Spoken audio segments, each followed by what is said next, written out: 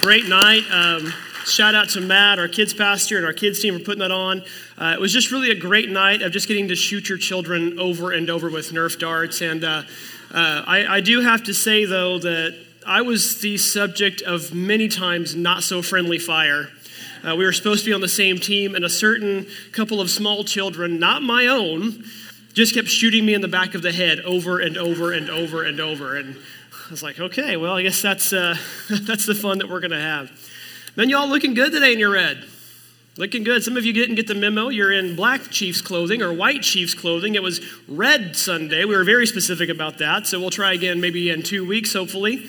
But glad to see you all dressed up. Hope it's a fun evening for all of us and that we're not preaching from Lamentations next week. But we'll get into that later on.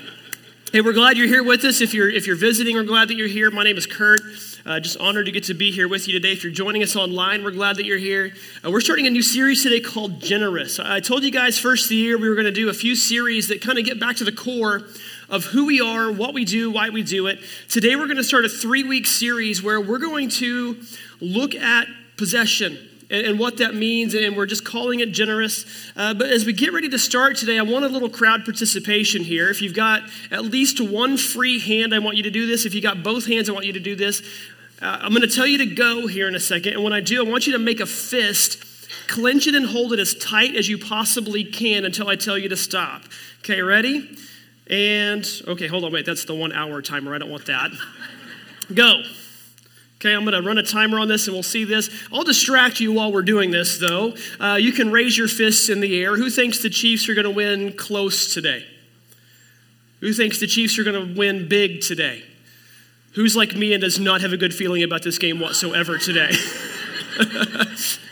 I got to be honest, I don't have a good feeling. I hope I am wrong, but the good thing is I'm acknowledging college basketball this weekend because my Sooners won a game yesterday and won by 25 points over the number 2 team in the country, so I'll acknowledge college basketball today. I won't probably next week, but for today, it's a great sport, isn't it?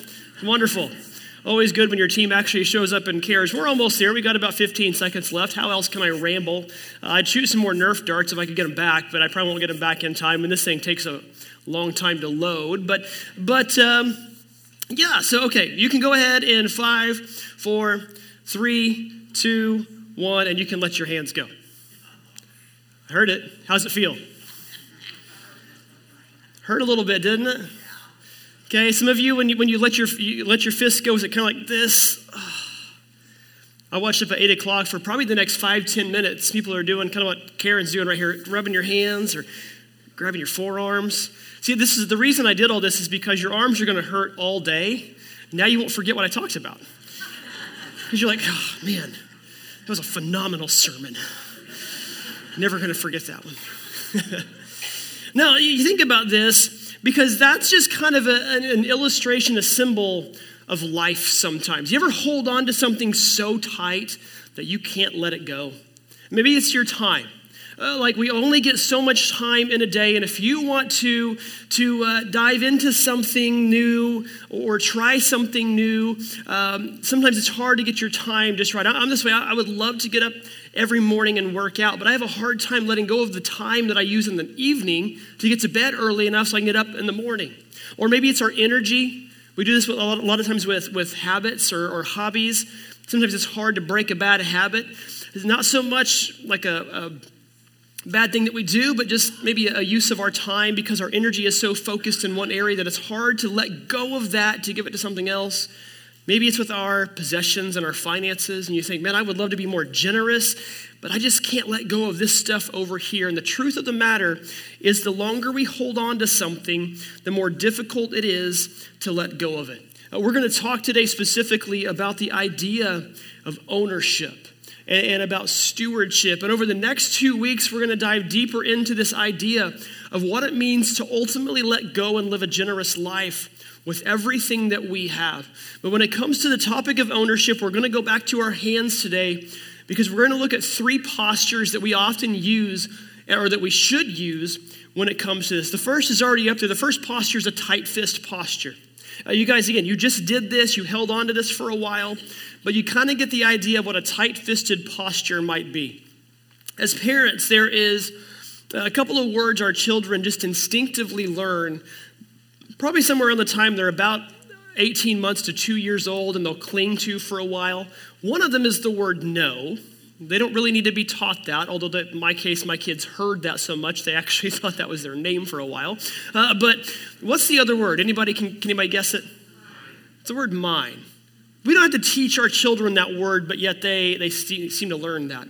When we were living in Arizona, Elsie was about 3 or so, and I took her to McDonald's one day and had eaten my food, and she wasn't paying attention to her, so I reached over and grabbed a couple of her fries, and she glares at me. She goes, "Those are mine." I said, "You listen here, you little jerk. Where do you think those came from?" I didn't say all of that. I said part of that, not all of it. No, it's just a word our kids learn. They just know it. What they have is theirs. They don't want to share it. My youngest Titus, he's almost 5, and a couple weeks ago we had some friends at the house. They've got a 1-year-old. He's in the middle of our living room floor. We had brought some of Titus's stuff for him to play with to entertain him, and it was all fine until Titus realized what he was doing. And then he went sort of taking all of his toys away and trying to keep Wade from getting a hold of him. And I mean, Titus, he's got these tiny little arms and he's just piling all this stuff in his arms. And it's almost comical because he's kind of doing this squat thing and it's spilling out. And he's just trying to keep Wade or anybody else from getting his toys. And it's funny, but it's not funny because we're exactly the same way too often. We're trying to pile everything that we have into our arms and hold it in such a way that nobody else could possibly get a hold of it. And the problem is, with this tight-fisted mentality, with this is mine mentality, what often happens is we forget about an absolute biblical truth that God actually owns everything anyway. He owns it all in the first place. In Psalm chapter 24, we read this: "The earth is the Lord's and everything in it. The world and all its people belong to him." David wrote this psalm, and years later, David, this man after God's own heart, this man who killed a giant named Goliath, who led Israel as king for 40 years, was probably the most powerful person on earth, winning battle after battle, victory after victory for God and for Israel, one of the big 3 of the Old Testament. David prayed this prayer that's recorded in 1 Chronicles 29. He says, "Yours, O Lord, is the greatness, the power, the glory, the victory, and the majesty. Everything in the heavens and on earth is yours, O Lord, and this is your kingdom." But here's the problem too many of us get when it comes to what we have. We take one of 2 trains of thought often. The first is the thought of, well, I earned this. I worked hard. I deserve this. I went and got a degree, or I went and put myself through trade school. I went and scrapped and worked double time. I worked overtime and extra shifts to provide for my family. And so this is mine. And that's the mentality that a lot of us have. Got a friend from back home who grew up dirt poor. I mean, scraping by, hoping they had food or money for food. And he wound up actually building an empire. He built it's kind of funny because he was dirt poor. He got incredibly wealthy off of a soil business. So he's dirt rich. I mean, he went from dirt poor to filthy rich, literally. But to see him build it off of his own just gumption, off of his own drive and desire. And he's an incredibly generous person, but we too often have that mentality. If I built this, I earned this, I deserved this, I got this because I worked hard, I climbed the corporate ladder. I worked and did what I needed to do. The other mindset that too often we get is that we recognize God has blessed us, but we treat it like a Christmas present. Somebody gives something to you for a present, for a Christmas present, a birthday present, whatever it may be. Well, you didn't buy it, you didn't earn it, but it was given to you, so now it's yours. And that's how our kids operate around Christmas especially. But here's kind of the problem with this. When we look at this mentality, we think that what we have belongs to us and that it's ours and we get to decide and we can do whatever we want with it. But the truth of the matter is God doesn't actually give you stuff to have. He gives you stuff to steward. He gives you stuff to use for his benefit. Kind of like driving a company car, if any of you have ever done this. You get to take this, you get to keep it, you get to use it as your own, but you don't own it. It's ultimately the property of your company. You're using it for their benefit. You're using it for the benefit of your job. But it's easy for us, I think, at times to assume we're the ones who've earned everything that we have because that's the American way. That's our mindset and our mentality that we tend to file away. But we're warned to not have that mentality in Scripture. Deuteronomy chapter 8, it says, "You may say to yourself, my power and the strength of my hands have produced this wealth for me. But remember the Lord your God, for it is he who gives you the ability to produce wealth, and so confirms his covenant, which he swore to your ancestors, as it is today." So remember this, what it's saying right up here. Even if you earned something, if through your gifts and your talents and your ability you have earned a good paycheck, and you've earned what you have, it's only because God gave you the ability to earn it to begin with. And you may say, well, I created these things. I built these things. I came up with all of this. Okay, sure, maybe you did. But where did all that stuff that you built it from come from? I mean, it says in Ecclesiastes, there's nothing new under the sun. There's not just poof, randomly some new thing that you invented, you held your hand out and boom, there it was to create something else. It all came from what God has created for us and in us and through us. See, I think the problem often is not a matter of what we do or don't have. The problem we often have in our own hearts and lives is how we respond to what God has allowed us to have or what he has not allowed us to have. And often, again, that comes with a tight-fisted mentality. And the problem is, again, the longer you keep your hands clenched, the harder it is to let them go. Maybe you have heard of this story or remember this story, but in 1987, there was a pilot by the name of Henry Edwards. He took off on a small plane from Portland, Maine, flying to Boston. Short flight, low altitude, low speed flight. But he's there and he's got a co-pilot with him. They were headed to pick up passengers and fly on. And just shortly after takeoff, when they got to altitude, they heard a noise in the back of the plane. And Henry goes to check it out. He put his co-pilot in charge of the stick. And as he's checking it out, he hears this, it's a noise with the door. It wasn't sealed properly. And as he's trying to fix it, it actually popped open. And he was sucked out of the plane. The co-pilot recognized it immediately. He heard the noise. He looked back, didn't see him. And so he radios to the ground control. And they made an emergency landing as fast as he possibly could. And they immediately sent people to go look in that area for this pilot who had gotten sucked out of this plane at 4,000 feet elevation. And as they exited the plane, they realized he was holding on to the ladder right below the door.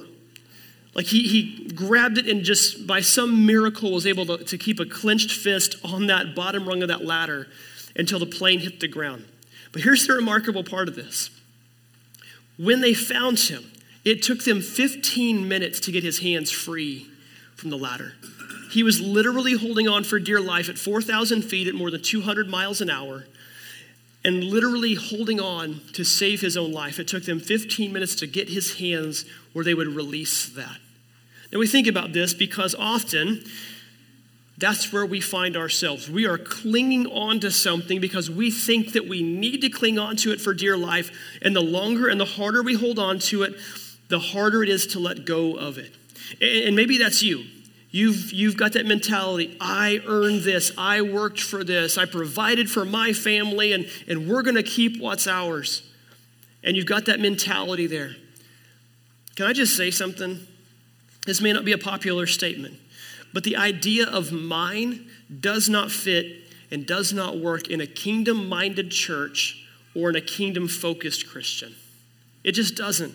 The moment you start to look at your bank account and start to look at your possessions and you say, this is mine, is the moment you start to uninvite God from the decision-making process in your life, specifically when it comes to your material possessions and your finances.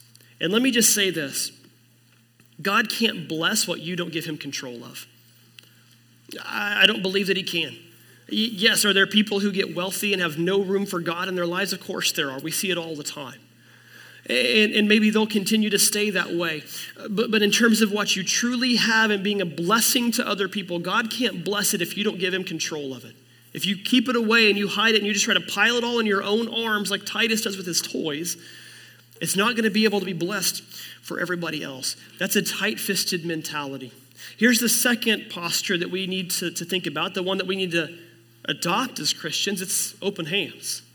You go from tight fists to open hands. Open hands are where joy and peace come from. Open hands are a sign of surrender. And yeah, you may think, well, surrender doesn't mean peace and joy. It means giving up. Exactly. Because when it comes to surrendering to God, that's exactly what we're doing. We're giving him control because we're relinquishing that control. And here's the thing about, about the open hands posture. When you have an open hands posture with your finances, what you're doing is you're not only inviting God into the process, but you're declaring, my finances are a spiritual matter. And therefore, I need to trust God more than I trust myself in everything that I do and everything that I spend. Now, kind of hear me, because there's a little bit of a limit on this. Okay, like, you don't need to be sitting there in the drive-through line at Taco Bell going, God, I've got $10 to spend. Would you rather me get the party pack or a couple of 5-layer burritos? Your will be done. It's not quite that deep. If that is your prayer, I mean, number one, God bless you, but number two, God bless you, okay? Like, seriously, it's probably a little stress going on that you need to worry about there. No, what it does is it's you announcing that you're inviting God to not only have a role, but to have a say-so in your budget, in how you prioritize, and how you, not just how you spend, but how you think, how you go through the process. Because here's kind of the truth of the matter. Often, for all of us, when it comes to our possession and our finances and our bank account, let's just be very honest. That's one of the most important things in our life. Usually it's right after our children and our family. Why? Because we're in a tough economy and we need that to survive. We've got to go buy groceries. We've got to put gas in the car. We've got to pay the bills. We've got mortgage that's out there. Rent might be coming due. You've got kids that are maybe getting ready to head towards college, or you've got to buy them stuff for school. There's just stuff that really is needs that are out there that we worry about and we stress about. And often that's where those tight-fisted mindsets come into play. But when we learn to let that go and give that to God, that's where peace and joy start to flood in. That's where blessing starts to flood in. Now, before you start to get the look on your face, I know some of you are probably thinking, here it comes. New pastor up here, he's going to get things started right by telling us we need to start giving a whole lot more to the church. He's going to tell us that, we need to, crank up and get a record offering this week. No, that's not what I'm talking about today. And I want you to hear my heart, not just in this today, but this whole series. This is not about what Crossroads Christian Church can get or benefit from you all. It's not about what me personally or Brad or anybody else on staff can get or benefit from you all. This isn't about us saying, hey, let's pile up the offering so we can maybe build a new building or buy all sorts of cool new lights or new toys, or we can hire a bunch of more staff or go have all this stuff to go do all these cool things out in the community. That is not what it's about. I want you to hear my heart with this. Okay, let me be very clear. We're talking about the God who spoke the universe into existence. He doesn't need what we give him. In fact, I would say it like this: God doesn't need your money, but he demands your heart. Because often when it comes to our finances, it's not about what we can give so somebody else can do something. It's what we are willing to let go of because it matters and means so much to us. Jesus said in Matthew chapter 6 that to not store up treasures for ourselves on earth where moths and vermin destroy, where thieves break in and steal. But he says to store up treasures in heaven where moths and vermin do not destroy, where thieves do not. And I would even paraphrase this and say where thieves cannot break in and steal. And I love this last part: for where your treasure is, there your heart will be also. Can I let you know a little secret here? Where your finances are, that's your treasure. Where you're prioritizing, they always say you can tell a lot about an organization by looking at their budget. You can tell what they care about, what they value by where their budget is, where most of the money goes. Same applies to us. Where is most of what you're spending? Where does that go? Where is that going into? Because that'll tell you where your treasure is. Jesus says where your treasure is, there your heart will be. It's not the other way around. It's not, well, my heart is here, so my money's going to follow. No, he says it's in a more practical standpoint. And often when it comes to the church, that comes out in the form of tithing. And we're going to talk more about that later on in this series. I'm just going to kind of tap into it just a moment here today. Because often I think too many times we view tithing as if we're tipping God. God, you did a pretty good job this year, so here's an extra 10. That's kind of the mindset that we have. I'm one of these, when I go to a restaurant, I don't tip based on a percentage. I don't like that. Maybe some of you do, that's fine. I've seen some people get their calculator out and get an exact amount, or they look at that thing on the bottom of the ticket. I don't like that. I just do a set amount. And part of that is because I once worked in a restaurant where we served pretty cheap food, and I got $2 or $3 tips because of it. Had a friend who worked at a steakhouse. He was getting $50, $60 tips. I'm like, well, that's not fair. I know I'm better at this job than you are. I didn't say that to his face, but I assumed I was. He was kind of weird. But we get this, right? You can go to a meal that's $15, $20 or one that's $80. And your server at the $15, $20 meal could do a better job. I just tip a flat rate. And too often I think we assume God is here for the tips. That's not what it's about. We look at this idea of this 10% tithe, and that's kind of this idea that many Christians have rolled with for centuries now, that we'll tithe 10%, and I'll get into more of that later. But let's just say that's what you do. If you tithe 10%, okay, you're not saying, God, you've done such a good job. Here's 10% of what I made last year. Okay, I made $50,000. Here's your $5,000. Don't spend it all in one place. No, that's not what we're doing. What you're doing is you're saying, God, I trust you. In fact, I trust you to give me the wisdom to do more with the 90% that's left than if I was taking the 100% all on my own. That's what tithing really is. And you may say, Kurt, you don't understand. This is a tough time to do this. No, I do. I get it. Maybe at the end of 2022, you didn't get a raise at your job.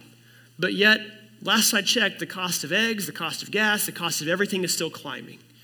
And you may say, I just can't do it this year. I can't do it this year. My budget is strapped to the penny. It's already where it's maxed out. I can't give anything more. I can't even give the 10% right now. Can I remind you of something? Tithing is the only area of your life where you're actually invited to test God. I was always told growing up, don't try to test God. You're not supposed to do that.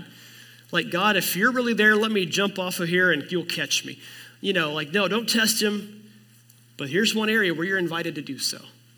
And in fact, it says in Malachi 3, God speaking through the prophet Malachi, bring the whole tithe into the storehouse that there may be food in my house. Test me in this, says the Lord Almighty, and see if I will not throw open the floodgates of heaven and pour out so much blessing that there will be not enough room to store it all. When I was just out of high school, going into my first year of college, my parents divorced. My dad is a police officer and was kind of the main breadwinner for our family. My mom was an attorney's secretary, and it was just one attorney. It wasn't a law office or anything, like a firm, and didn't make very much. And realized very quickly, I'm a freshman in college. My brother's a freshman in high school, and here she is now with a house payment and all the bills, and it's going to be really tough to make ends meet making the salary that she made. She decided I need to go back to school, which was really fun because my first 2 years of college, I got to go to class with my mom. Exactly how everybody wants to start college. But went back to go to nursing school, and she was working part-time. And in fact, my second year of college, I'll never forget this, and it's just because of the situation, but my second year of college, I was working at a Quick Trip in my hometown. And I made more money than my mom made that year. And I think I made around $12,000, kind of where we were at financially. This was not, way back when. This is 2002, 2003. And my mom is very meticulous, had her budget laid out, and to the penny, it was going to match. She made just enough. I was helping her out a little bit with the bills, with, food, with gas, with all those things that you have to get by. And to the penny, it was going to match, with one exception. She wasn't going to have money to pay her tithe. Now, my mom has grown up in church. She's known this her whole life. She didn't really need to be told what to do, but my grandpa came in and reminded her anyway, well, you know what you've got to do first. You don't make God wait. You give him his first, then you worry about the rest of it. And it's just remarkable because for that 2-year stretch, we never didn't have enough money. We never didn't have enough. There was never a time we didn't have to have food, or we couldn't have food on the table and had to skip a meal. There was never a time she couldn't pay a bill. There was never a time that she couldn't make ends meet. And some of you are sitting there going, this makes zero sense whatsoever. That's the point. Because it doesn't fit how we want it to fit. God's accounting doesn't go by our logic. And here's my thing. I'll believe this, and my mom will swear to this too. That had she done what made logical sense and not tithe, I have no doubt we would have been short almost every month. The things would have gotten out of our control, but she trusted God with the remaining percentage. And God made ends meet. And then over the course of time, my mom, it's not like just huge lumps of cash started showing up in her doorstep. But over the course of time, because she was faithful to God in that, she not only finished nursing school, but she wound up getting a good job, and then she wound up marrying my stepdad, and later went back and got a bachelor's degree, and later got her master's degree, and now, 20 years later, runs the very nursing department that she was struggling to make ends meet to attend.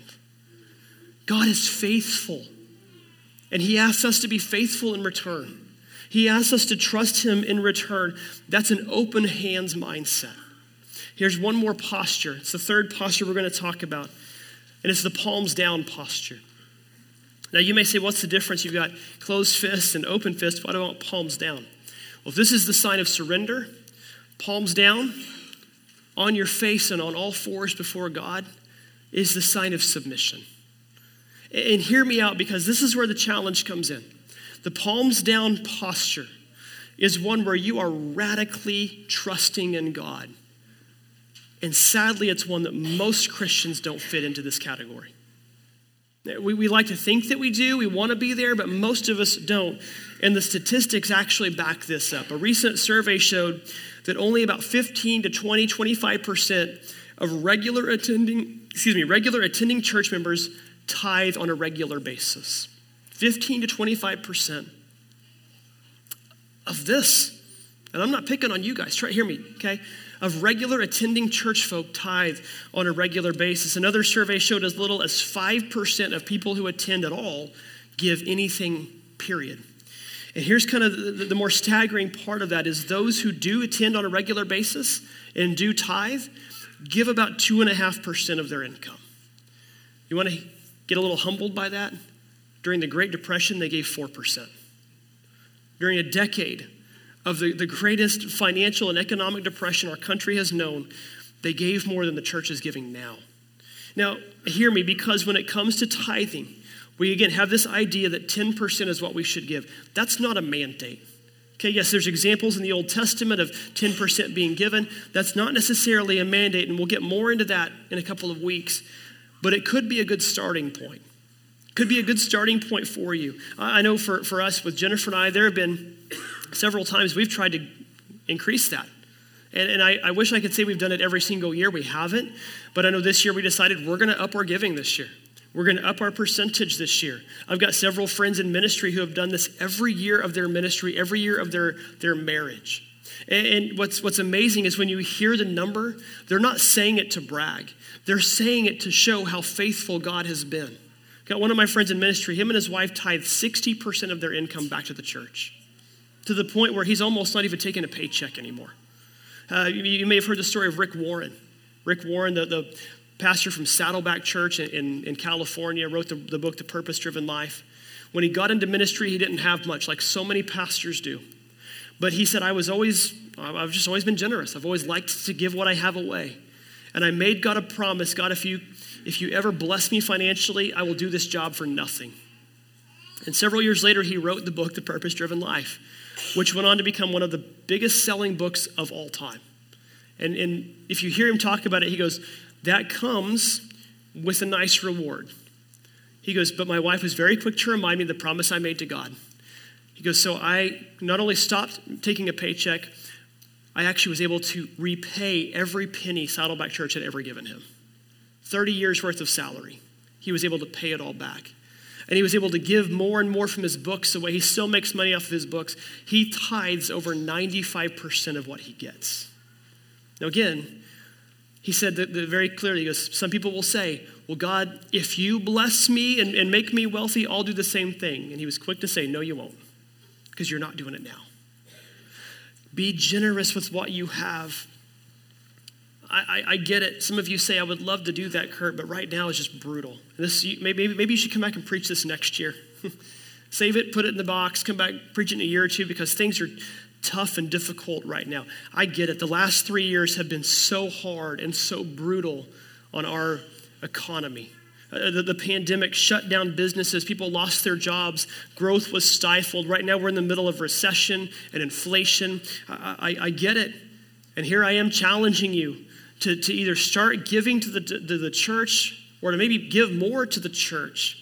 And the response we typically hear from people is, I would love to, but I just can't do it. I just can't, not right now. Can I give you one promise? You cannot outgive God. And if you think that you can I challenge you to try it? See if you can outgive God. Jesus says in Luke chapter 6, give and it will be given to you, a good measure, pressed down, shaken together, and running over will be poured into your lap. For with the measure you use, it will be measured to you. Now again, I want you to hear something else before we go any further into this series. I am not and will never be talking about what we would call the prosperity gospel. Maybe you've heard evangelists talk about this, or some pastors or preachers talk about this, where, well, if you give more this year, God will bless you financially. And usually their voice sounds like that for some reason. I don't know why, but it's big and bold like that. And meanwhile, they're pocketing money and flying around the world on jets, and you kind of wonder how much that's going, but that is not what we are talking about here. You will never hear me say, if you up your giving, God will reward you and your salary will increase and just blessing upon blessing will come to you. And if you ever hear a pastor say that, you need to run out of their church, because they are not preaching the same Bible that I read and believe and understand. Do I believe that you will be blessed? I do, but I don't think it's in the material. I was part of a church for years where that was kind of the leaning we were starting to get into, and I was already getting uncomfortable with it. And I heard one of the elders in the church say, yeah, God told me if I tithe 20% this year, I'll make $100,000. Like, weird. Where's that at? Is that in like Hebrews, or is that, is it a translation I don't have, or what? But that's kind of the mentality that they had. And the problem was there are going to be some people who will believe that, and they will give and give and give and give and give and not see what they want to see in return, because they're giving with the wrong spirit. They're giving with the wrong attitude and mentality. But here's the thing. When it comes to being blessed in return for what you give, it may not be material blessing. It may not be a new job. It may not be more of a paycheck. It may be like my mom, and she was just able to survive for 2 extra years.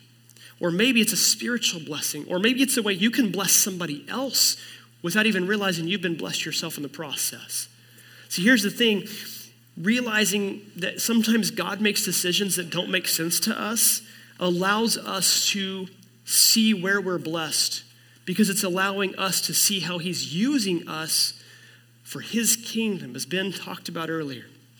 We like to talk about Chief's kingdom, but that's just a fun thing to think about. We're a part of a global kingdom, and the rules don't always make sense to us. But God blesses us in ways so that we can bless others. In fact, I'd say this: God blesses us so we can be a river, not a reservoir. One of my favorite athletes of all time is Adam Wainwright. He's a pitcher for the St. Louis Cardinals, getting ready to start his final season. He's pitched in the big leagues for, probably about 18 years or so, 19 years or so. When this last contract he signs ends, he'll make just below $200 million for his career pitching a baseball. And if you don't know his story, I'd encourage you to look it up. Very strong man of faith, leads a lot of faith-based organizations and events in the St. Louis area. And he did an interview a couple of years ago. And as he's doing this, he's 41 years old. They were talking about retirement the last several years with him. And they asked him, how long are you going to pitch? He goes, God gave me a gift he didn't give to very many people. And as a result of that, I've been able to help a lot of people and bless a lot of people. He goes, so I'm going to do this as long as I possibly can, because I want to make as much money as I possibly can so I can give away as much as I possibly can. God didn't bless him to be a reservoir. He blessed him to be a river. Now again, I understand saving is important. Having money put back, a 6-month or a 12-month fund is important. Having a retirement account is important.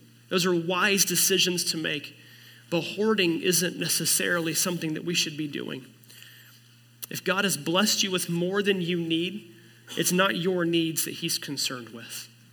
And so can I just encourage you? Trust God with what you have. Because he gave it to you to begin with, and he has it. It is not about your money, it's about your heart. Where your treasure is, there your heart will be. And when you realize that everything you have comes from God, and that he puts you in a certain place for a certain time, for a certain purpose, it's easier, number one, to see where you're blessed, and number two, to see how you can help bless others. So here's kind of a takeaway and a challenge for you today. I want you to recognize what you have comes from God and start giving it back to him. And here's my other challenge with this too. Be here the next couple weeks. Because really what this is like one really long sermon. I split it up into 3 parts. Because I didn't think you wanted to sit here for like an hour and a half. I mean, the 10:45 crowd would probably start running you out of here in a few minutes. But thought it'd be nice and let you have 3 weeks of it instead of one really long week. Okay, you're welcome.